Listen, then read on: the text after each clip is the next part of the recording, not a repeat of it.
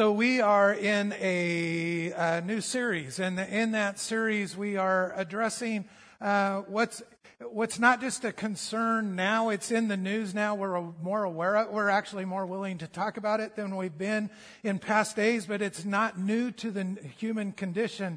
It's mental health.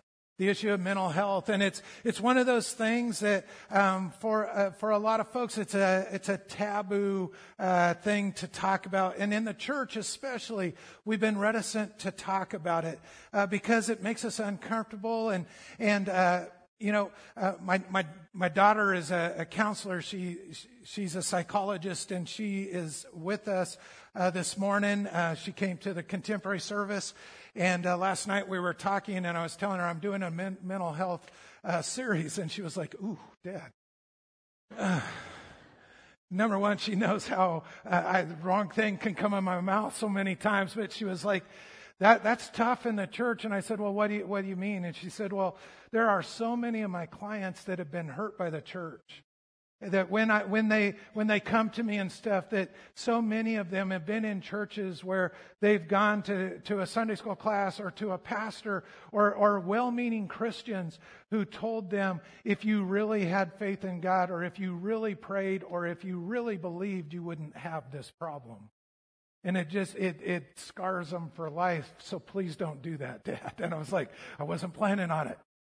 And I think I clarified that last week, but before we move forward, I just want you to hear, number one, I'm not a doctor. Number two, there is a breadth of mental health concerns, right? And there is a breadth of severities to that.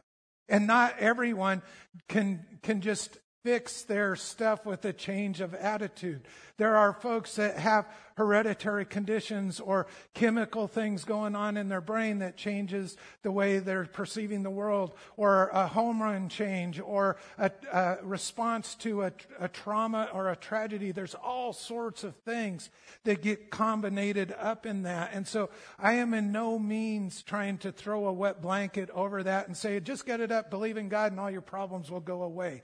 That's not what we're trying to say at all. What we're trying to say is that I'm trying to offer some principles from Scripture that I think no matter where you fall in that mental health scale, they're good practices for us to lean into a relationship with God, to open a door so we're not just dealing with science or medication or some kind of challenge, but we're opening ourselves up to the Creator of the universe as well. And I just remind people over and over, we don't believe in magic in the church. We don't believe in magic. I have to remind parents about that with baptism. If you've never been to church and you want me to baptize your baby, I'm just going to say, I'm not doing magic, right? Because we're making a covenant. Everybody's tense right now. I get it, but I don't have my glasses, so I can't see your eyes. You'll figure out when I know I'm saying tough things, I don't wear my glasses because then I can't see your facial expressions as well. But, we're not doing magic. Putting water on a baby doesn't mean they go to heaven. A relationship with God through Jesus Christ is how you go to heaven, right? We don't do magic. And too many times in the church, we present our faith as if it's magic. Oh, if you do A, B, C, you'll get D. It doesn't work that way. None of us have the same lives. None of us, there's not one size fits all. There are spiritual principles. There are foundations that we can put our life on, but we don't get to just, if you do this, your life will be good. Here's the 5 R's to a better relationship. Right? It makes good preaching. It's horrible advice. What we want to do this morning is talk honestly about something that frankly, the church has been unwilling to talk about. And part of it is, if you're new to the faith and if you came to God later in your adulthood, you're not going to understand this because you came to God knowing that you were messed up. And you came to God recognizing that and accepting His help. Those of us that grew up in the church, we lie to ourselves that we're good. And we try to convince ourselves we don't really need God. And so we put on an act for everyone. Even though we're suffering at home, and even though the weight of the world is weighing on us, we're never going to show anybody that. Don't let them see you sweat. That's our, as we function with one another. And therefore, we don't necessarily want people to know the things going on. But I think if we can't talk about hard things in church, then where else can we talk about them? If we can't ask questions about God, where else can we ask questions about God? In the church. If we can't talk about our doubts and fears, if we can't wrestle with understanding the Bible, if we can't wrestle with the way the world works and politics and everything and how that applies to our faith in the church, where else are we going to do it?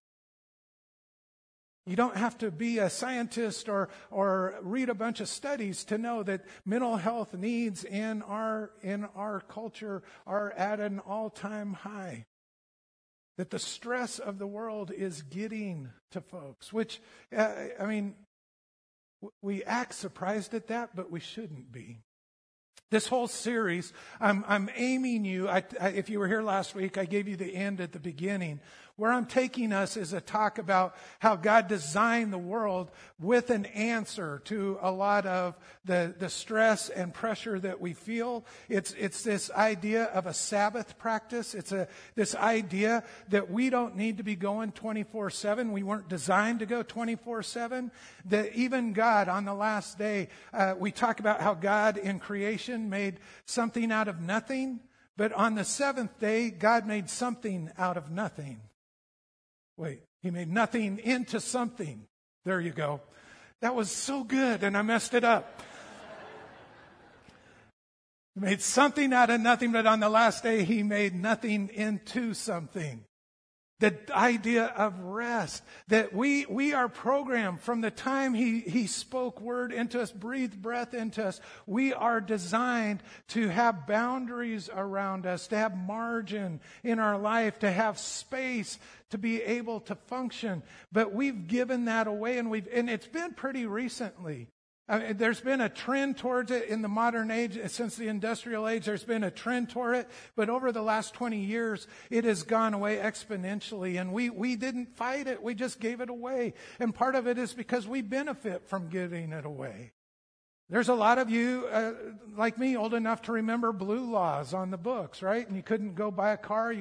There wasn't things open and everything. And before we get all holy roller on that, yeah, you shouldn't be doing it. Well, how many of you go out to eat on Sunday? We enjoy that, right? And so that's the kind of thing that sort of crept in. I remember as a coach, Sundays and Wednesdays were reserved for church. You didn't do sports or anything on that. Well, that's not free anymore. And we can talk about those societal things, but we do things to ourselves to take away boundaries and stuff. We carry our office in a device in our hip or in our purse.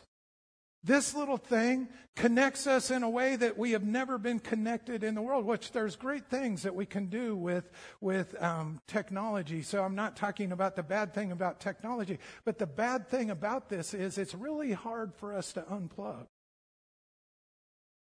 Those of you that people work for you or with you or whatever, have you tried to take a couple days without answering your phone? They'll send the police to your house looking for you, right?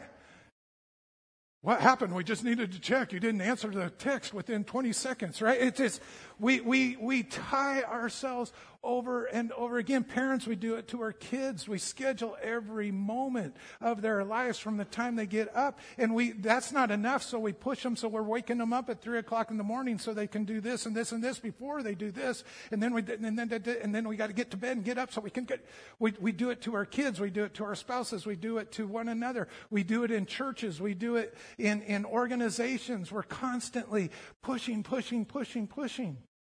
And a lot of it's for good reasons and stuff. The church is one of the culprits that if we're not careful, the church can infringe on your boundaries. Most of the ministry we do, the successful ministry we do, is because of people like you that say yes to joining us and volunteering your time. And that's awesome and great. But the church needs to do the same kind of job in teaching, that at times it's good to say a holy no to being asked to be in everything. We're not designed to run 24/7. We're not designed to carry the cares of the world on us. Today, our word, our theme is about being overwhelmed. Last week was anxiety. This is overwhelmed. Next week is being tired. All of these are synonyms. They all go together. They all overlap. But they all have to do with when we run 24/7, when we're trying to carry everything, do everything, be everything, go everywhere, never miss out. When we're doing that, these kind of things, these kind of warning lights are going to start going off. Overwhelmed is the word for the day. I think all of us have a sense of what it means to be overwhelmed when it's like a lot of time, all of us are busy and all of us sort of function in multiple ways, and it's like we're this master class circus clown juggling 7 balls, and we can do it most of the time. And then all of a sudden the world throws you a chainsaw and then everything comes off, right? That's what being overwhelmed is about. Corporately, we talk about it like burnout. Actually, that's a big word in church work as well. Over the last 5 years, the number of pastors leaving ministry has reached, it's 35%, the last I read, of pastors leaving ministry, well before their time to retire.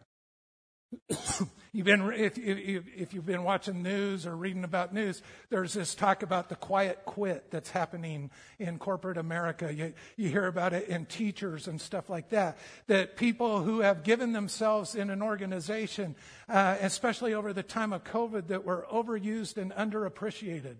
And we're expected to work 24/7 without even a thank you, and the higher-ups claim all the glory, take all the profits, but the workers just keep working, and they're not appreciated.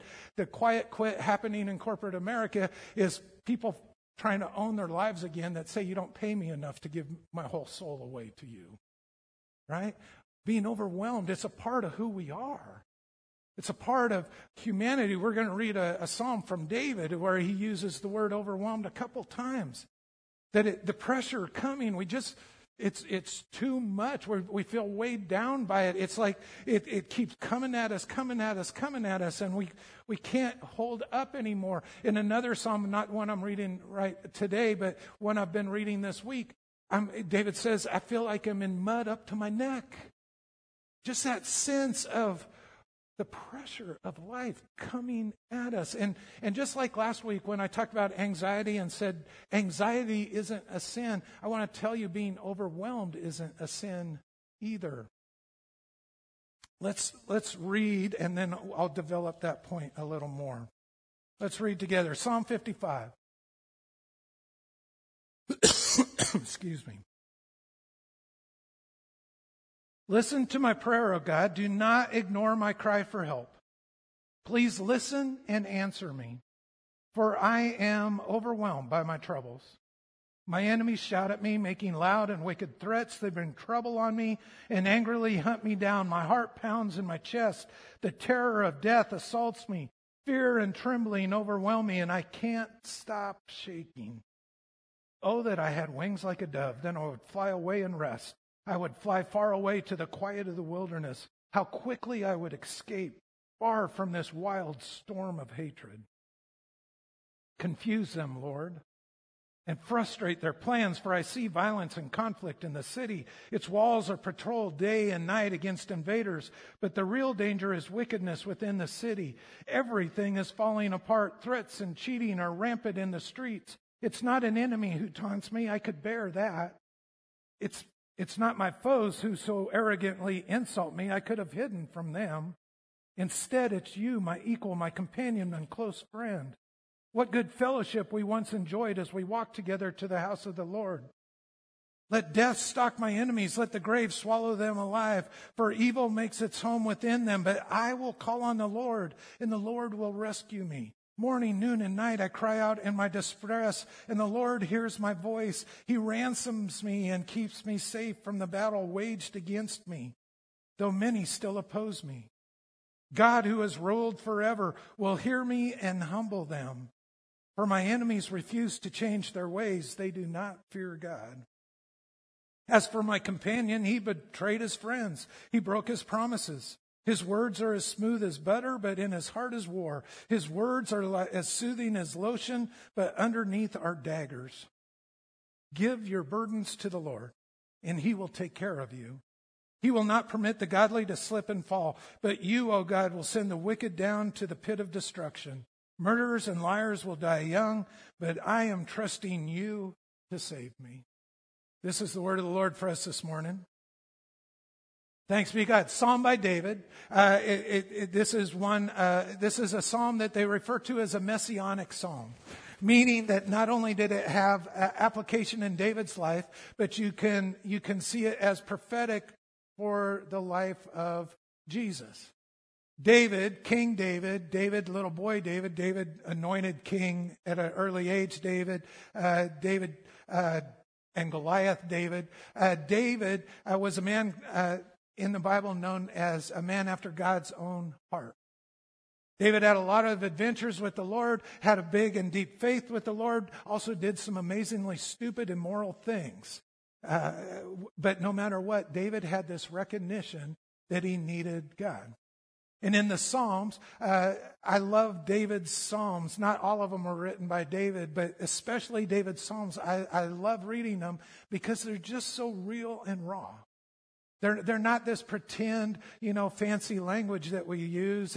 He cries out. And I think that's part of why God says that he was a man after his own heart, because there was no pretense with David. He shared what he was thinking. And in this is probably when David was king. There's some disagreement on what particular time in his life this was. But most people think this was when he was king and one of his close companions tried to overthrow him and overtake his government. And so he is feeling betrayed by a friend. Well, we can understand that. But as a messianic psalm, it applies to Jesus as well. And Jesus was also betrayed by a friend. His name was Judas, right? I said as we began, I want you to hear being overwhelmed is not a sin. Well, David demonstrates that for us, but if that's not good enough for you, our Lord and Savior Jesus Christ demonstrates that for us. That he was overwhelmed. Do you remember the story after Judas left the room, before he came with the army to get him? Jesus was in the Garden of Gethsemane. He had asked his friends to pray with him. They couldn't even hang with him for a little bit. They kept falling asleep. And it says that he was so overwhelmed and so stressed by what lied ahead of him that he sweat blood. It's not a sin to be overwhelmed. It's a condition that we have to learn how to deal with. You're not doing something wrong. In fact, for David, this wasn't something he invited in on himself. This was an attack from the outside. Sometimes being overwhelmed, we can control some of it because we've just got lax on the boundaries we provide, and we've not given ourselves space and room. But sometimes it's an attack coming at you, something you didn't think of. Maybe cancer in your family or a child custody hearing that you're not sure how. There's so many things, and it's coming at you. That's nothing you control. You can only defend yourself. It's not a sin to be overwhelmed.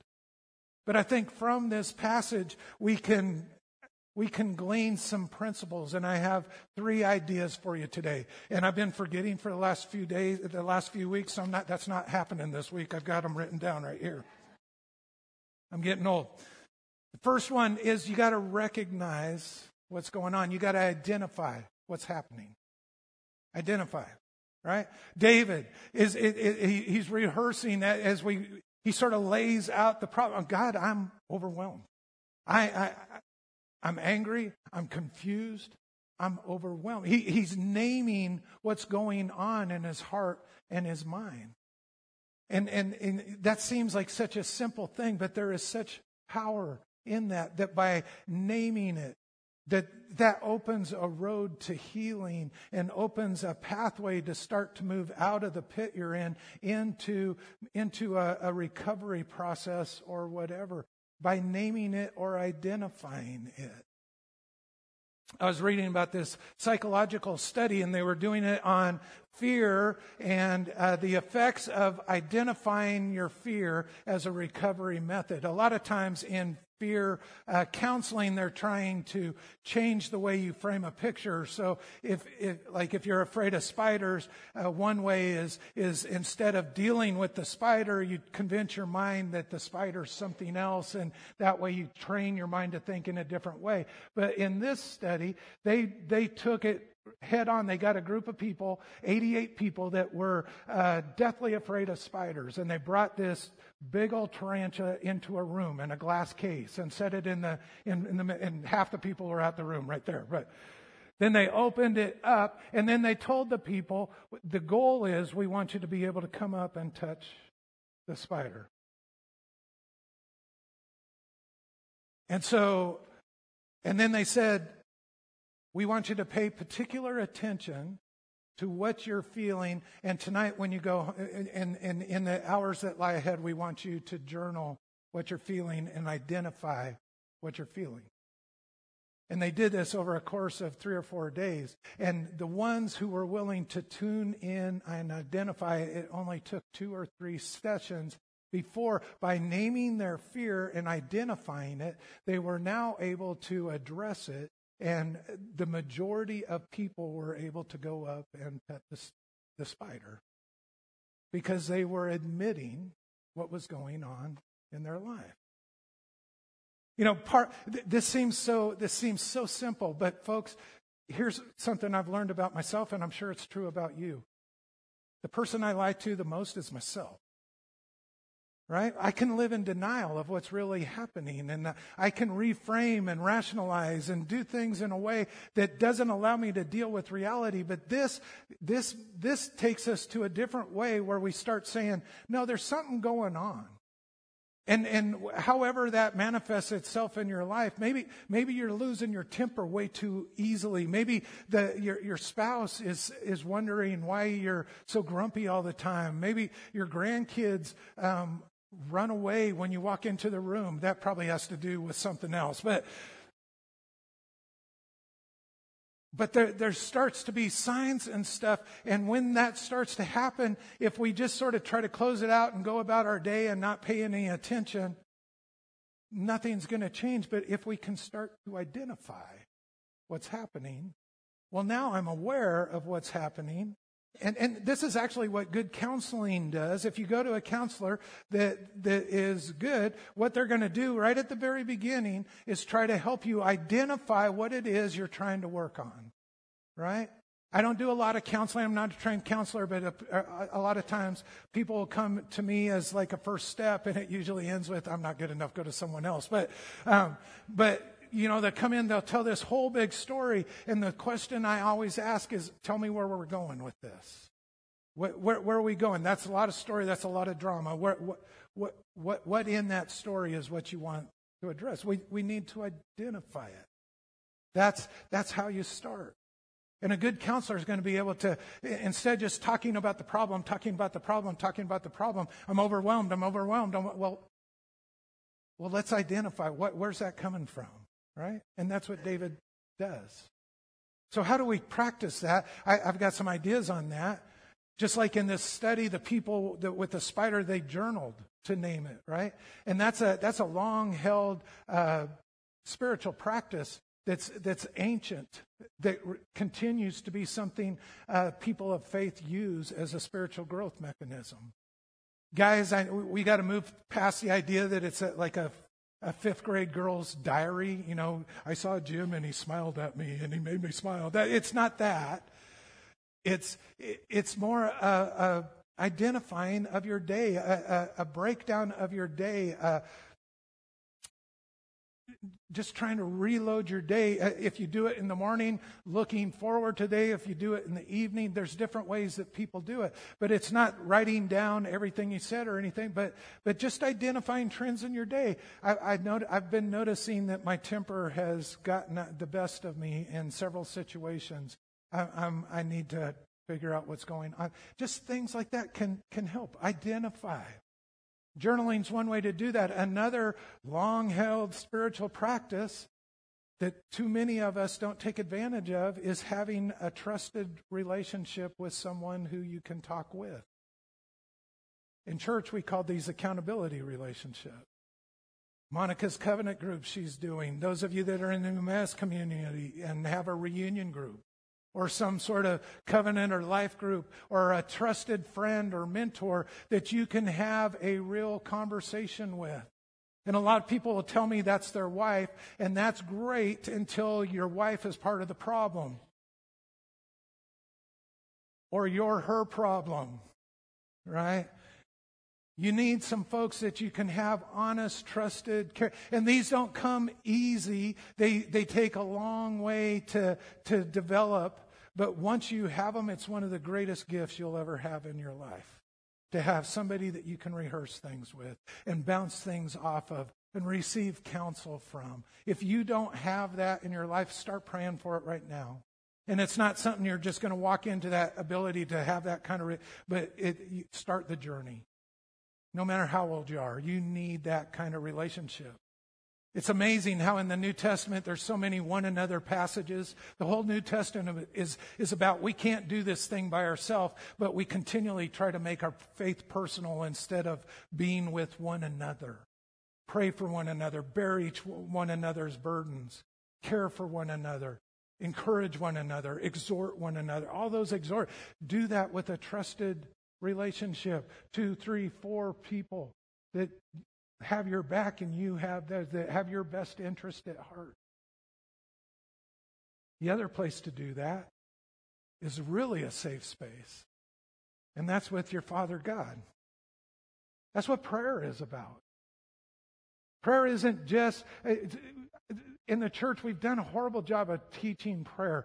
We model it by using fancy language in a formal setting. But prayer isn't meant to always be formal. There's a time and a place for that. But in your everyday life, prayer doesn't have to begin and end with, "Oh, Heavenly Father, blessed art thou, the Lord of the..." We don't have to go through all the gobbledygook with that.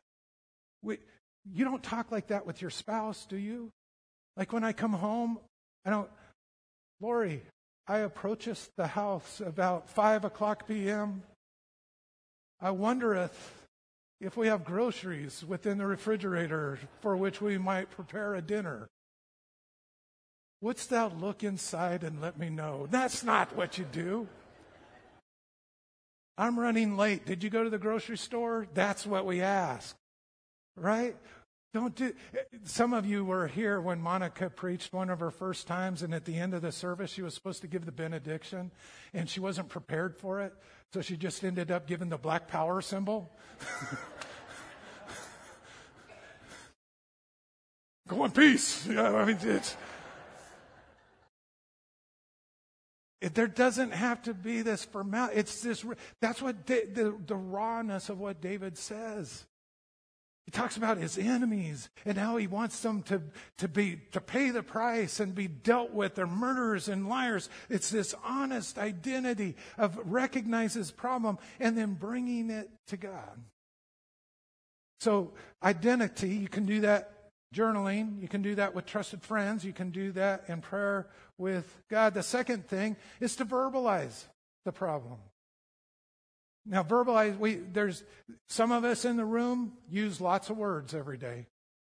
Others of us in the room have a limited number of words. It's not about the number of words that you use, but finding a way to begin to talk through strategies and answers to this. Again, this is one of those things that sounds so ridiculously simple, but there is really a power in talking through something with others by when the language that comes out of our mouth gets reflected back to us, we hear it in a new way, right? The counseling I do that has any sort of effect or fruit from it is nothing more than me simply listening and saying back to them what I heard. And just in that practice, folks hear things in a different way. And that's what David begins to do. And you can see him processing this. And he's overwhelmed. He's just overwhelmed. And then in verse 6, And I think every one of us can identify with this. In the midst of his overwhelmment and in the midst of the pressure he's feeling, he says, "Oh, that I had the wings like a dove and I could just fly away and rest. I would fly far away to the quiet of the wilderness. How quickly I would escape far from this wild storm of hate." I think every one of us has that. You know, when it's gotten so bad, you just wish you could escape and get away. You know, when ministry gets hard for me, when church stuff gets hard, here's my fantasy. This is how crazy it is. I start to daydream about being a school teacher again. Oh, for the days when I just had crazy parents and stupid kids. Oh, that would be so fun. Right? But that's sort of that verbal thing you're processing. And if you had a trusted friend, they would say back to you, "That sounds great, but you know you live here. And even if you go on vacation, that problem's going to be here for you." But that's just part of the processing. By sharing again, a good counselor, this is what they do. They've identified the problem. Now you talk about it. And so what can you do about that? How do you feel in the midst of that? And all that stuff that us guys hate to think. Don't talk to me about feelings and stuff, but God created us with emotions. It's good for us to do that. And you don't have to pay for a counselor to do that. Now, if you have some advanced depression and stuff, please, you need to see. But as a spiritual principle, and even in addition to the counseling you're doing, you can go to those three sources again. You can journal about this. And you go back and read it, and when you read it, it sounds different than when you wrote it. Have you ever written a letter and you hesitated in sending it, and you went back and read it, and then you threw it away? There's more of the people in our congregation that should do that, but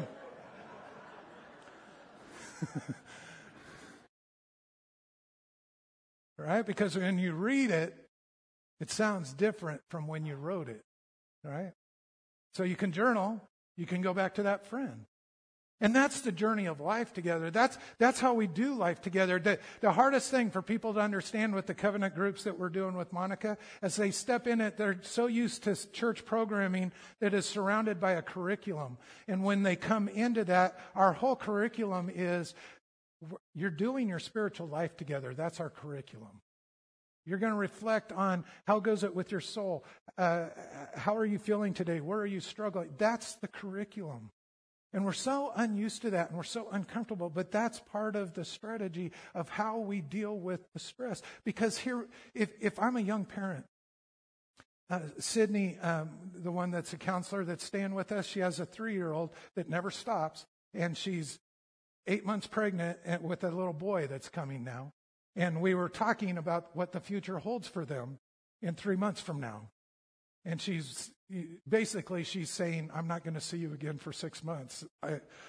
Think of me often," right? Because her life is just going to be bleh. But when young parents can get together and talk through things, you begin to figure out, oh, I'm not the only one with a crazy life. If you're a cancer survivor and you get in a group with other cancer survivors, you get to hear it different. If you're divorced and you get in a group with other divorcees, you can. There's a camaraderie and a listening. If you're widowed and you're in a group with other widows, there's just that rehearsing it, that verbalizing begins the healing process. Then the last thing, verse 22 in this psalm. But I am going to put my cares into the hands of the Lord.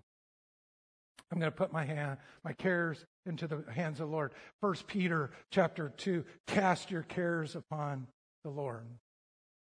Now here's where I have to be really careful as a pastor, because here's where that sort of glib bumper sticker theology can get us in trouble. You've heard, just give it to God. Just give it to God. Just give your care over to the Lord. And we teach that as if, all you got to do is, I don't know why you're holding on to this. Why don't you just give it to the Lord? Well, that's not helpful. Thank you very much. And the fact of the matter is, most of us that are still dealing with stuff have tried to give it to God over and over and over. We have prayed. We have served. And this is where we do damage in the church if we don't talk this through. When I say give it to God, what I mean is we begin to, instead of carry the burden by ourselves, we weren't designed to do that. From the beginning of creation, we were not designed to do that. God, from the beginning, has been calling us, wooing, trying to teach us to discern. You don't need a king. You just need me. You don't need anything else. You don't need me. You just need me. You don't need all the other things. You need me. And we continue to resist him and resist him and resist him. And he finally, instead of getting angry with us, he showed us the ultimate sign of that he took the brokenness and the sin of the world, he laid it on his son who was on a cross giving his life for us. All the sins of the world, all the sins of creation laid on him in a moment, which he defeated and conquered, and then says, have faith in me and I'll connect you with the future. In other words, Jesus is calling us all the time saying, don't carry that. That's not the way I made you. I made you that I wanted to carry that for you. I wanted you to trust me. Matthew 11, come to me all who are weak and heavy laden, and I will give you. Don't carry it by yourself. But in the midst of it, that's what we try to do. And so I'm not trying to give you just take it to God, but I'm giving you that counsel that at some point, if you can change from trying to drag the burden that your life is around with you to focusing your eyes on who God is, it can change things. I don't know how fast. Do I believe that Jesus is going to bring healing and wholeness to everyone who calls on his name? Absolutely. Do I think that's going to happen before I die? Probably not. It may be not until we see him on the other side. Do I believe all evil is going to be dealt with and righteousness and order is going to be restored in the world? Absolutely I do. But I might be a part of the heavenly host when that happens. Not here on earth, but in the meantime, I still give my burdens over to God. Because what else am I going to do? It's like the disciples came to Jesus and he was like, are you guys going to leave me too? It was after a bunch of people had left him, and Peter, where would we go? You're our only hope. Give him God. Eddie, can you play for it? If you have your hymnal, turn to page 349.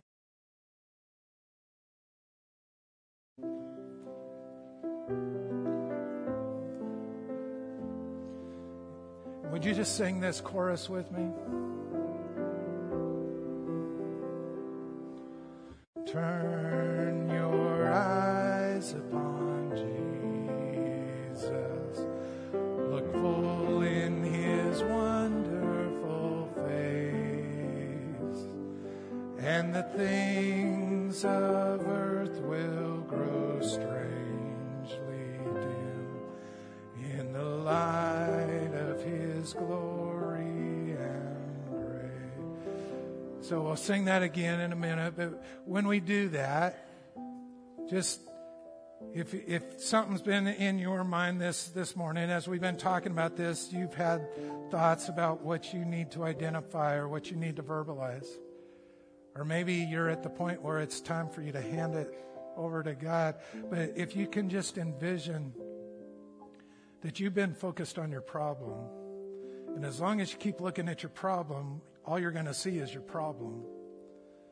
But giving it to God, in my opinion, means instead of making the problem my focus, I'm going to turn and look at the answer. So let's sing that again. And may that happen in your mind and spirit as well.